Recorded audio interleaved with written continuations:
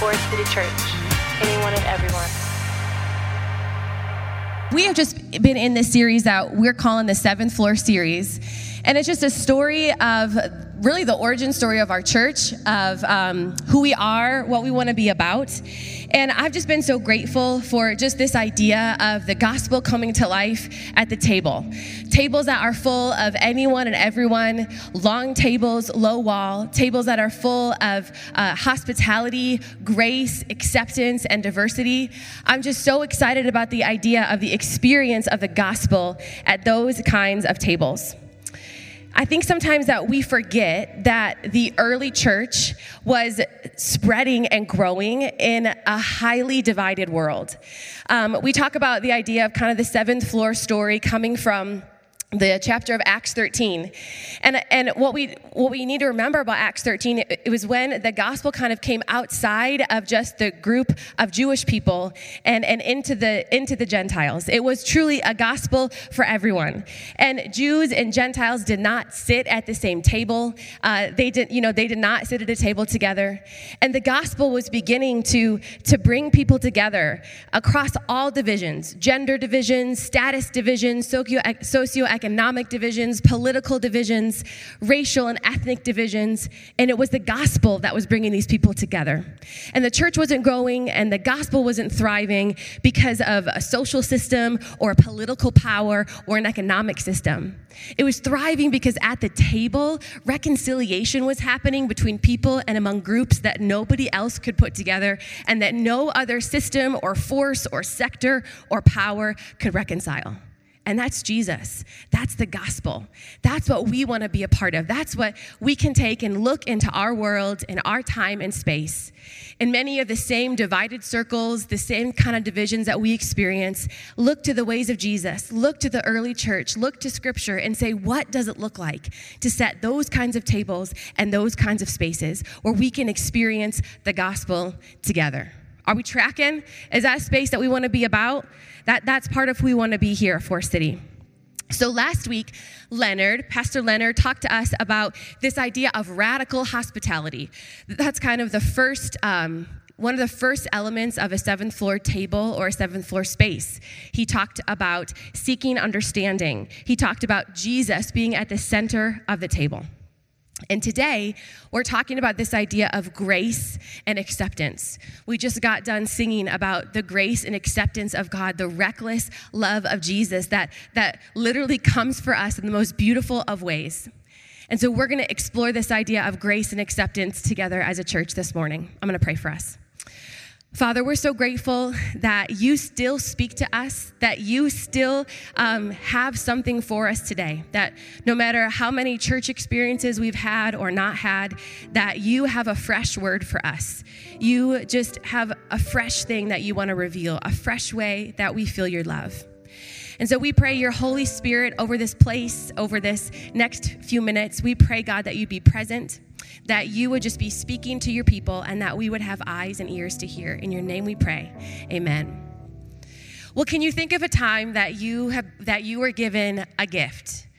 Not something that you had to earn, not something that you had to pay for, not something that you had to do something to get, but just a gift.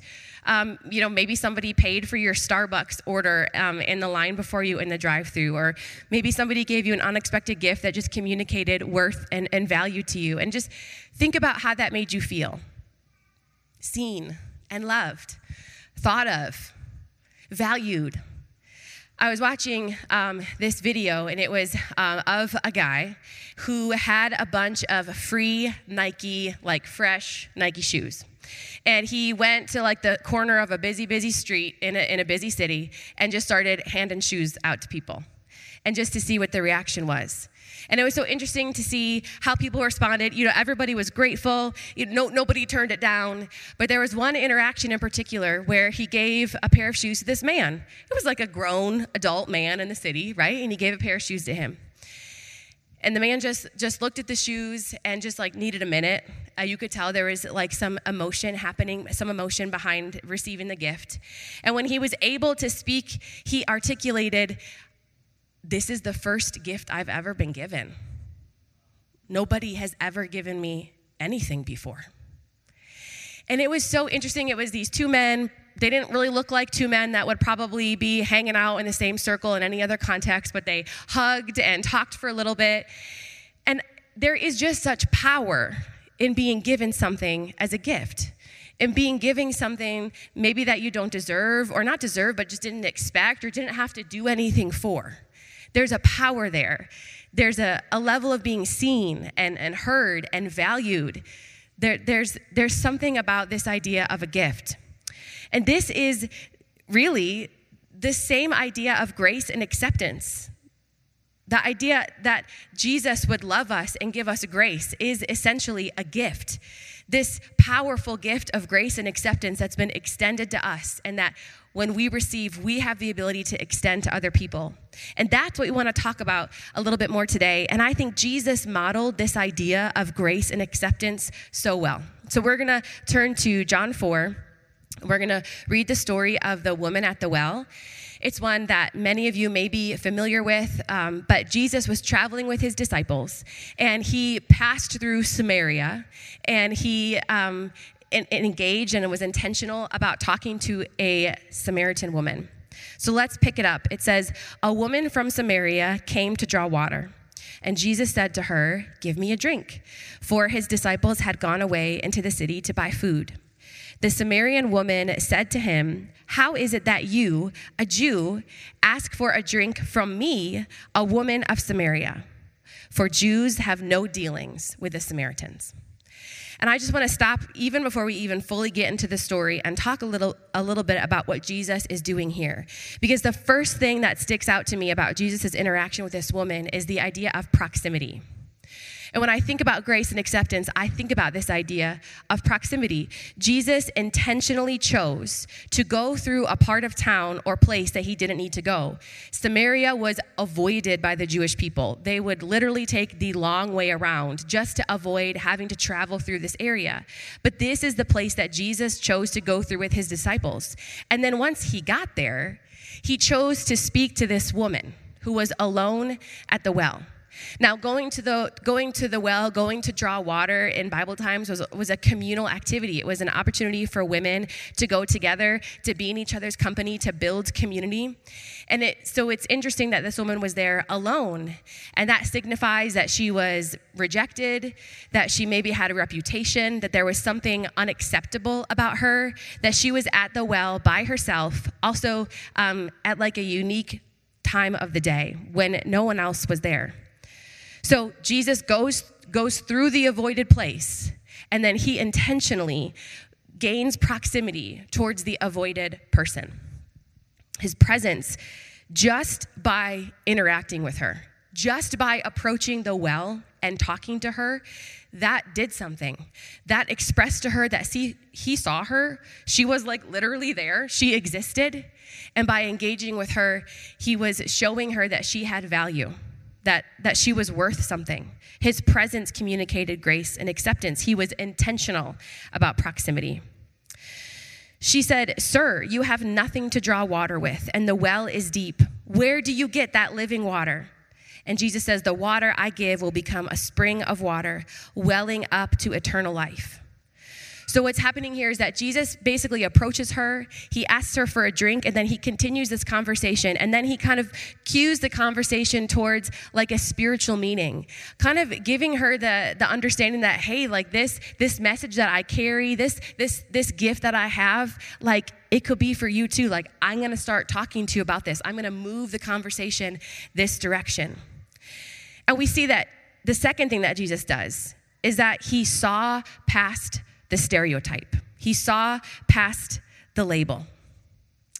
The other day, I was talking to my daughter. Her name is Romy. She's 3. I feel like I always tell a story about her because that's just my life right now, is like mom life with a 3-year-old, and there's just so much going on at this age. But she's got some big feelings. If you know Romy, you've probably seen.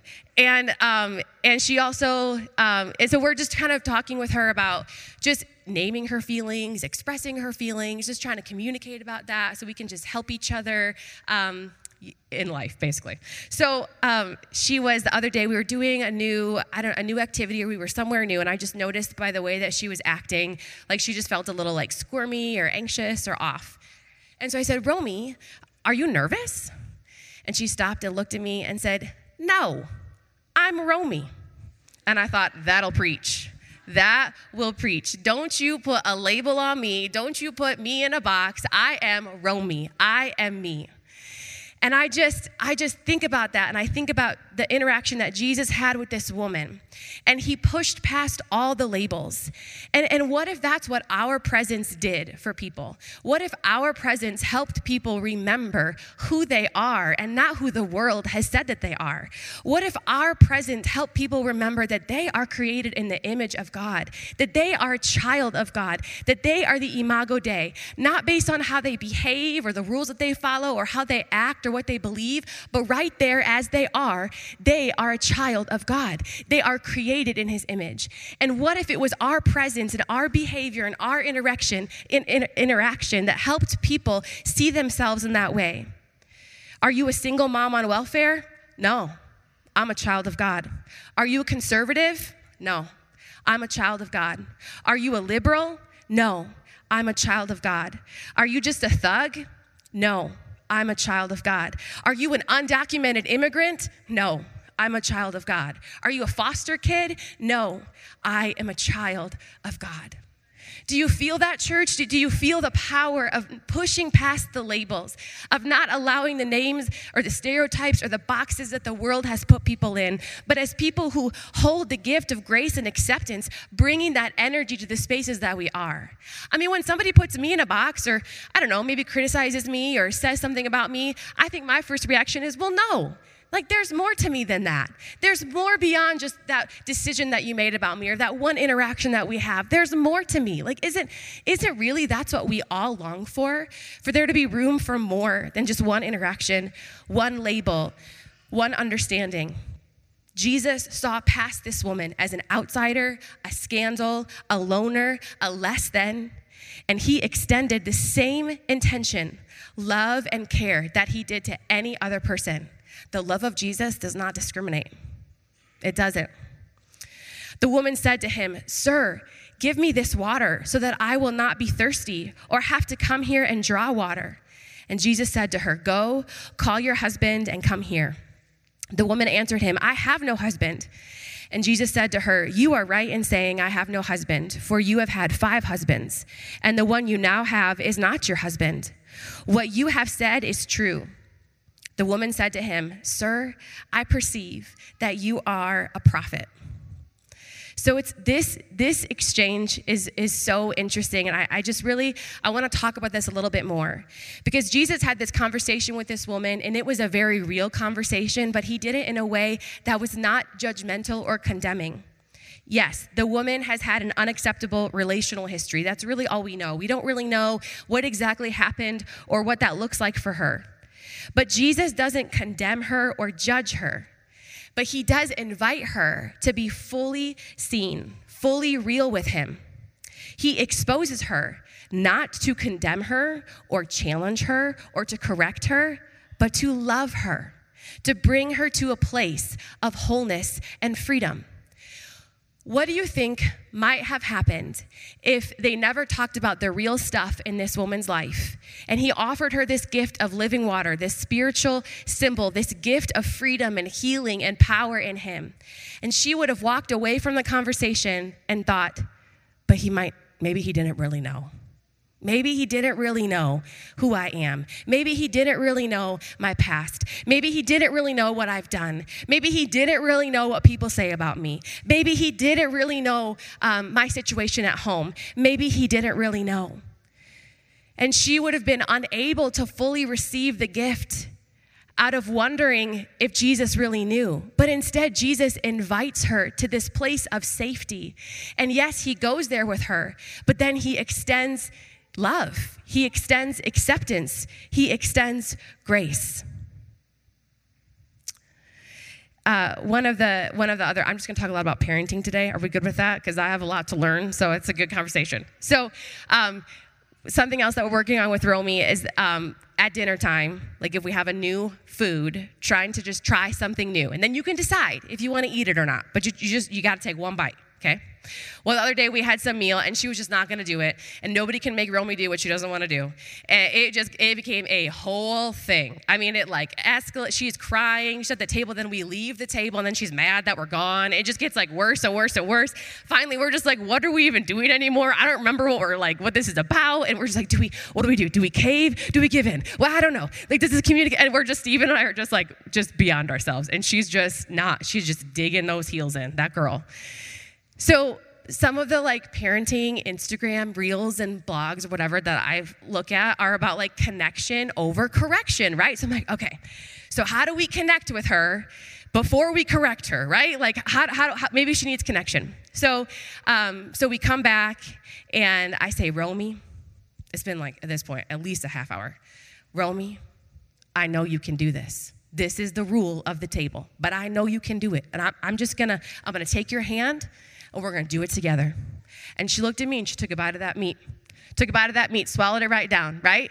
It was this idea of connection over that when Romy felt isolated and full of shame, she couldn't really do the thing that we needed her to do. But when she felt connection and supported and safety, she was able to change her behavior. I think part of that whole idea of parenting is that shame and power struggles and control, they may produce compliance, but they don't always produce love and healing and the ability to move towards a new way because of the value of that person.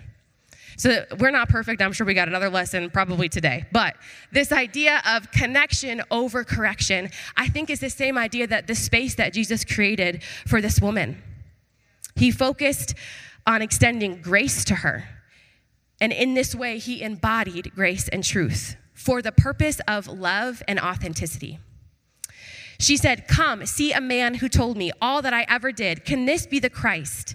And she tells everybody else in her village about how Jesus talked with her and saw her and knew her and what the gift that he extended to her. And just think about that for a second.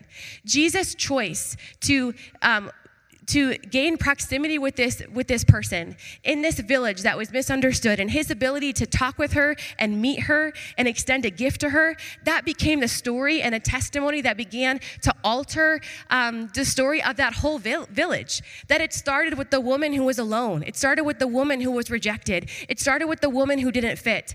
And her testimony, her story began to be a story that moved the gospel through that place. You see, grace and acceptance is a limitless expression of the love of Jesus and the power of the gospel. Grace and acceptance is the essence of the gospel.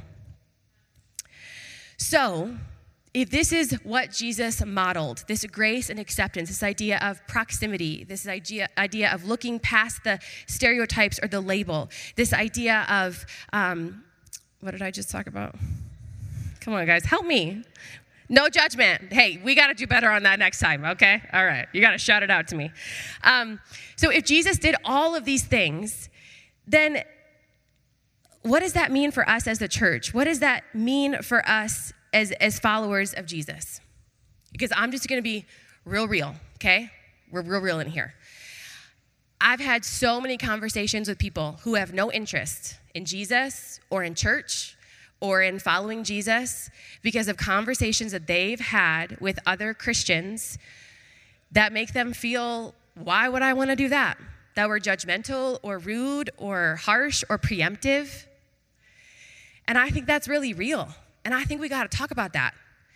And I don't know what that means for us here at Forest City Church, but I think just the broader church, I think, has to wrestle a little bit with what we say we want to be about versus what we actually do. I think sometimes we have an issue with knowing about a lot of things and talking about a lot of things, but really embodying these things. And I think there's a growth area for all of us. There's a growth area for all of us. And I first want to talk about this idea of acceptance of grace. Acceptance of grace, our own grace. Because you can't take people a place you haven't been. You can't give them something you haven't received. And so I think we got to go back to us and our own relationship with Jesus. I mean, how can you tell if you've been transformed by grace? How can you tell if you have received the gift of grace? You haven't just know about it. You don't just talk about it. It has produced change in your life. It has changed your heart. It flows out of you to affect your choices and your behavior and your relationships. The powerful gift of grace should change us. It says, therefore, if anyone is in Christ, the new creation has come. The old is gone and the new is here. All this from God, who reconciled us to himself through Christ and gave us the ministry of reconciliation. That God was reconciling the world to himself in Christ, not counting people's sins against them. And he has committed to us the message of reconciliation. We are therefore Christ's, what? Ambassadors, as though God were making his appeal through us. We implore you on Christ's behalf, be reconciled to God. God made him who had no sin to be sin for us, that in him we may become the righteousness of God. You know what? It starts with us and our relationship. And what is God's biggest promise to us? It is the gift of reconciliation. Sin separates us from God, but he loves us so much that he is and has always been working to bring us back to him. That's the song we just sang. That's the whole broader story of Scripture. He is working to bring us back to him. He will cut through anything to get to us. He will show up in the fire. He will part the seas. He will heal us. He will free us. He will divide the river. He will tear down the wall. He will do anything to get to us. And when God sent Jesus to die on the cross and then raised to life again, he forever cut through the tension of sin and death for you, for me, for us. So when Jesus was on the cross, he took all that we owed for our sin and he experienced the consequences of our sin. Our failure, our pride, our addiction, our sexual sin, our stuff, our mess. Jesus received it and he experienced the consequences for us on the cross. And that makes us right with God. When we put our trust in Jesus, we give him our sin, and in exchange, we are given access to the fullness of God. Now that math does not make sense because we give our sin and what he gives back is the fullness of God. And what does that mean? It is the healing of God. It is the freedom of God. It is the love of God. It is the power of God. And when you know Jesus, there is nothing in the room in this way that could not be torn down. There is no wall that will keep you from it. There's nothing that will keep you from the love of Jesus. And the math doesn't make sense. It doesn't work out on paper. The value systems don't equate. It is the gift of grace that has been given to you and to me. It starts with the acceptance of our own grace. And to really accept something means that it moves in our hearts. It changes us when we've been given a gift, when there's been a trade made like that. If you know anything about my husband, Steven, you may know he is the Facebook marketplace guy. He is you guys, you need something, talk to Steven. You know, flip something, talk to Steven. He is wheeling and dealing on these Facebook marketplace runs. I mean, it is not like rare that I'll look out the window and somebody random's in our driveway. I have no idea who it is. They're talking for an hour. Oh, it's just a Facebook marketplace pickup, you know? It's just, yeah, okay.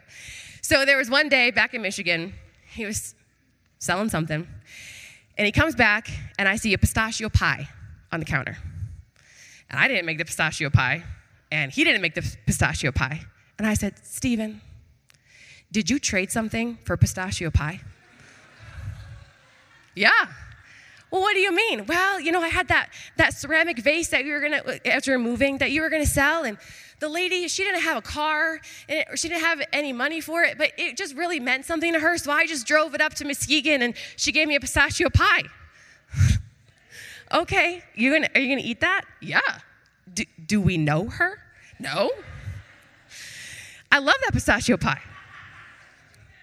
It is the kind of trade, the kind of exchange that doesn't make sense, right? It's a pistachio pie. It's the thing that doesn't work out on paper. And you know what? The mystery of grace and acceptance is that if we could work it out, it wouldn't mean as much, right? If we could solve it or see it or make the math work, it wouldn't really be as much of a gift. And that is the whole point, that being a new creation, somebody who is changed by this gift of grace, reprograms everything about you. It invades every corner of your heart and of your being. And being a new creation is not just one event that you draw a circle around and you walk away. And it's this thread that's woven through all of your relationships, your work, your family, your finances, all the sectors of life that you inhibit.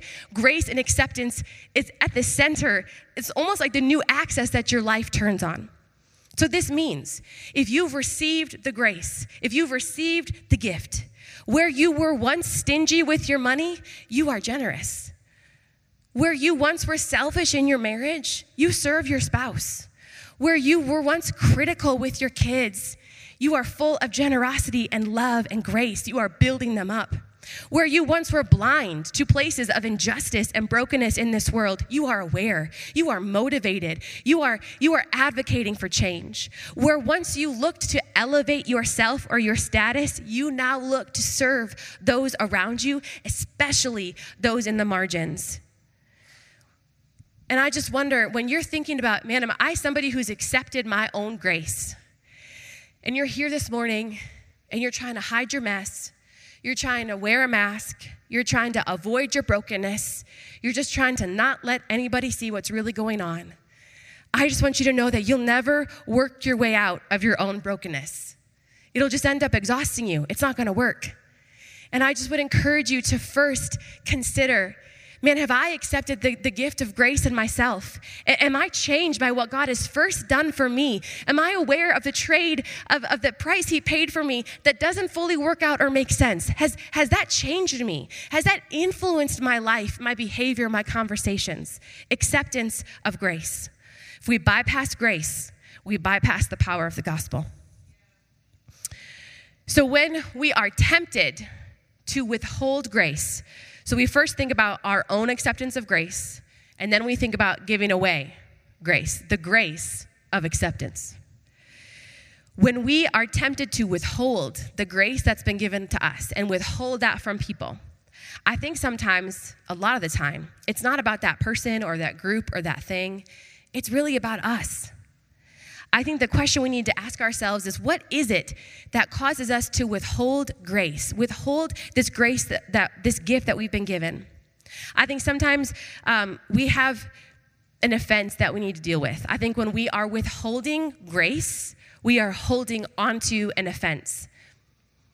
Maybe there was something that hurt us, wounded us, broke us, that was never really justified. And so we kind of feel like, well, you know what, if that worked out in my life, like why would I do something good for somebody else? Why would I give somebody what they don't deserve? I didn't get it. We hold on to this offense. I think sometimes when we withhold grace, we are holding on to comfort. I think there can be this idea among Christians, among the church, that there's only so much love of God to go around. And if we give too much love to this group of people or to that person or to that thing, well, then what does that mean for us? Or my group, or my experience? Well, what does that mean for us then? Like there's this almost scarcity complex when it comes to the love of Jesus. And if we give the love to somebody else, well, then what does that mean for me? And how does that then define this side if I go over to that side? I think when we withhold grace, we hold on to our own insecurity. I think a lot of us probably have had this experience at one time or another. We use other people, our affinity in a group, or the friends that we attract, or the thing that we're about, or what we're a part of, as a way to prop ourselves up, to promote this like false self that we want people to know and hear about. And it's a way that we feel better about ourselves. And if we were to let go of that and to walk into the territory of a different group, or a different person, or a different experience, well, then what would all the people over there think about me? What would my friends say about me? What would happen? Did you notice how the disciples were not with Jesus when he talked to the woman at the well? They were out. They were like, we're going to bounce. We don't know what Jesus is doing. We're going to go and check on this situation later. Because there's this thought that if we broach this territory, now we've become part of this territory, and now what are all my people going to think about me? And really, we're trying to feed this idea of our own insecurity, our own false self, our own acceptance, and we're trying to define it on something other than grace.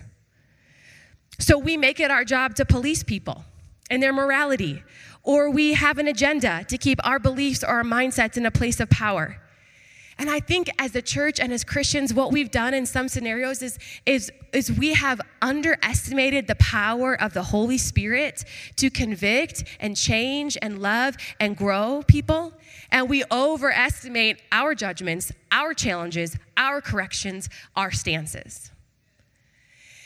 And I think if we think about the gift that we've been given, man, that should really influence the way that we give grace. It's part of an ongoing relationship. You know, I'm not saying that there's never a place for accountability or challenge at all. But I think it's not the first thing that you do when you talk to somebody. It may even be the thing that you do only when asked to have a place in that relationship. And I think when we're thinking about correction and accountability and challenge, we have to also see ourselves from a place of no one has ever arrived. Neither of us have arrived. So as we engage on a journey and engage in relationship with each other, man, we are both having a posture to learn from each other, to learn from God, and to see what He may be even teaching us as we engage on a journey with someone else. Does that make sense? That there is a place for an accountability, there is a place for a challenge, but it's out of relationship. It's out of love. And it's always from a posture of, man, what do I have to learn as well? It is an ongoing journey. It's out of relationship. When I was living in Michigan, so I went to Hope College in Holland, Michigan. I graduated, and I got a job where I was interning. And I was just this, little Christian college kid, just, ready to love the world, right? Just like little Breah, here we go.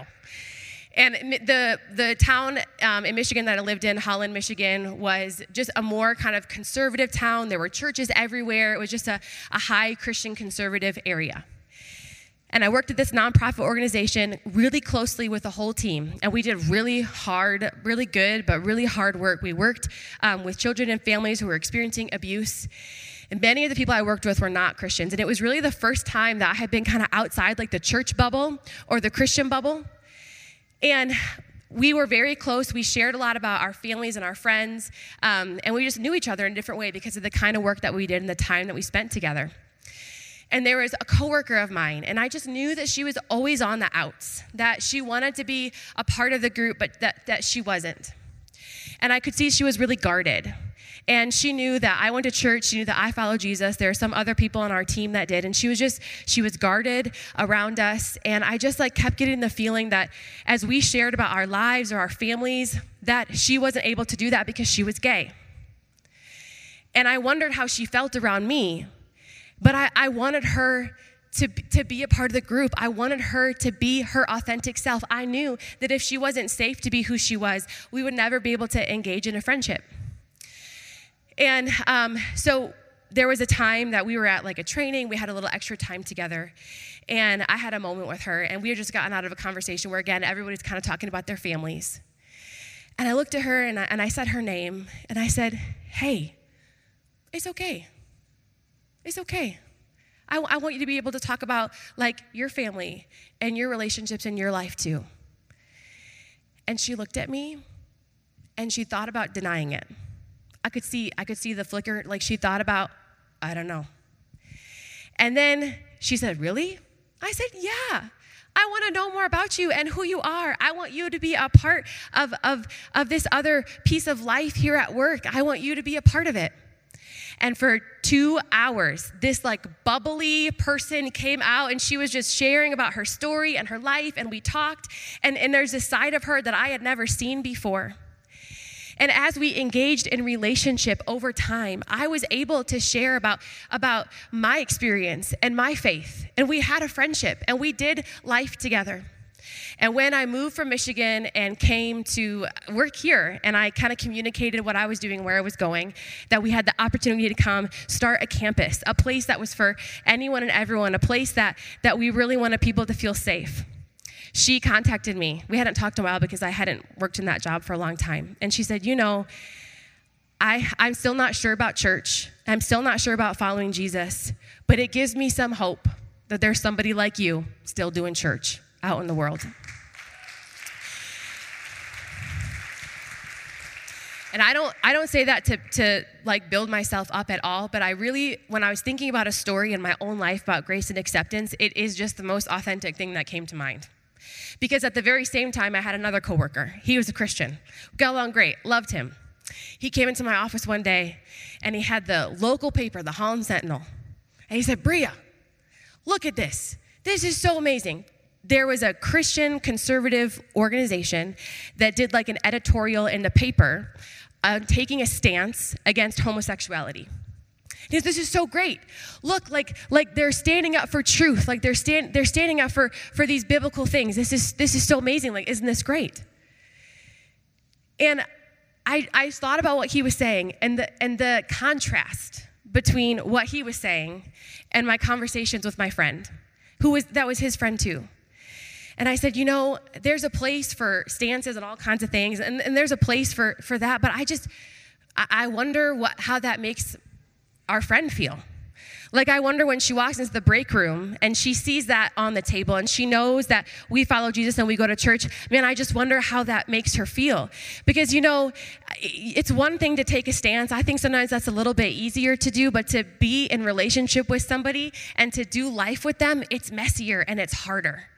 And I think that's where sometimes the mystery of Jesus and of the gospel resides. At a place where we're trying to figure out what it means to be grace and truth. But when we're approaching people who don't know Jesus, to extend grace and acceptance first. And I wonder what it would be like to pursue people's stories over stances.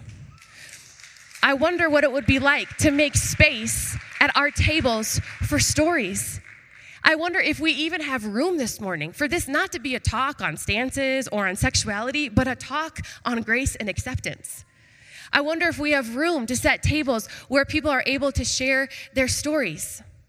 I mean, that's what Jesus did. When he went to Samaria and he approached the woman at the well, he wanted to hear her story. He approached her out of love. He wasn't correcting her behavior or challenging her morality. He was extending grace and acceptance out of love, even when the disciples deserted him. Later in the text, it says the disciples came back and they're kind of standing around like, Jesus, he's talking to that woman. Oh, wait, should we go over? I don't know. I don't think so. This is awkward. It was a whole thing. Because that's who Jesus was. He pursued stories. And as we think about our tables and our spaces, I wonder if there's just more of a tension that we can enter into, that we hold our beliefs and our stances, and we have room for a variety of those in different ways.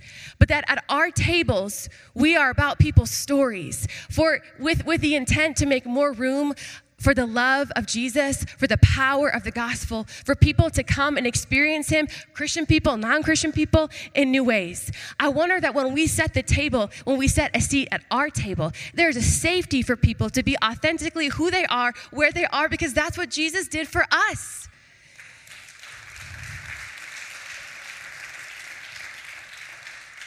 I was listening to a podcast the other day, and it was talking about these counselors, actually Debbie recommended it to me, and it's these counselors talking about the power of a story.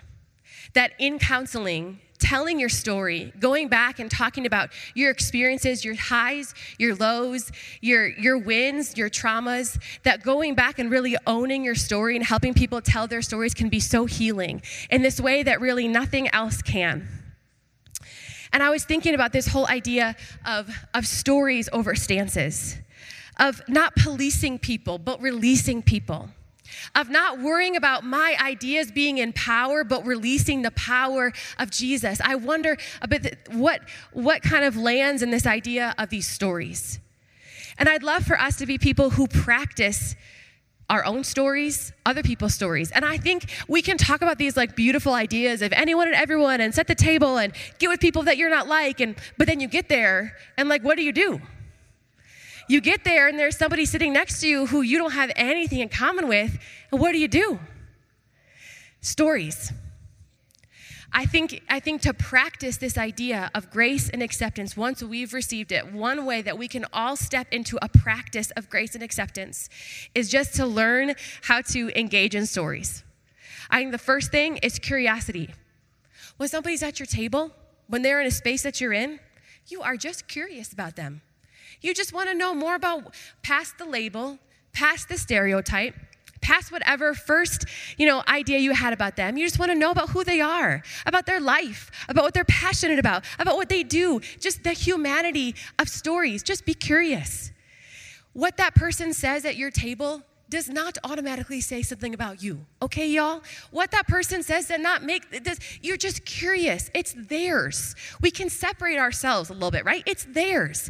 You just be curious. Ask a question. Engage in stories. Empathy, the ability to take yourself outside of your experience, your mindset, your way, and to join someone else's experience. Again, not saying that is the gospel truth, but just the ability to step outside of your viewpoint and consider somebody else's experience. Consider what life feels like for them. Consider what that thing they're telling you about feels like for them. Wow, I haven't thought about it like that before.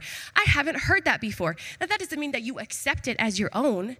Empathy is about the ability to step into somebody else's story, to consider them, to care for them, to think about how that must have felt for them. And I think that's so important for us to do as followers of Jesus because that's what Jesus did. He stepped into other people's experiences. He didn't distance himself from the tax collector, from the leper, from the lame, from the demon-possessed. He was able to put himself in that, and how must it be like to suffer that way? He was moved by compassion. Do you know that healing and power flows from compassion? That when we are moved by compassion, Jesus has so much room to work, and the gospel has so much room to reconcile. It is compassion that holds the power. Curiosity, empathy, no agenda. That when people are in your homes, in your spaces, that's who they are, and they're there. And we want our space to be safe for people to show up as they are, and be able to engage in conversation and relationship with them that may continue over time. And so our agenda isn't to fix them or necessarily challenge them or to police them, but our agenda is to love them. Now, sometimes love meets hard conversations. We talked about that before, right? We talked about how that's oftentimes after engaging in relationship or when somebody has asked you to speak into their life or over a longer period of time. But we don't have an agenda at our tables. It's not necessarily to get them to church. It's not to make an invite. It's not to change them. It's not to police them. It's just to love them so that you make space for that person and for you to have an experience of the gospel that you may not have had before unless you invited that person into your space. What if we viewed people as intentionally in our path when we go to work, when we go to school, when we go to the store, when we go to the park, when we go to the library, when we go to the places that we go? What if we intentionally viewed the people that we meet as intentional, orchestrated by God for them and for us?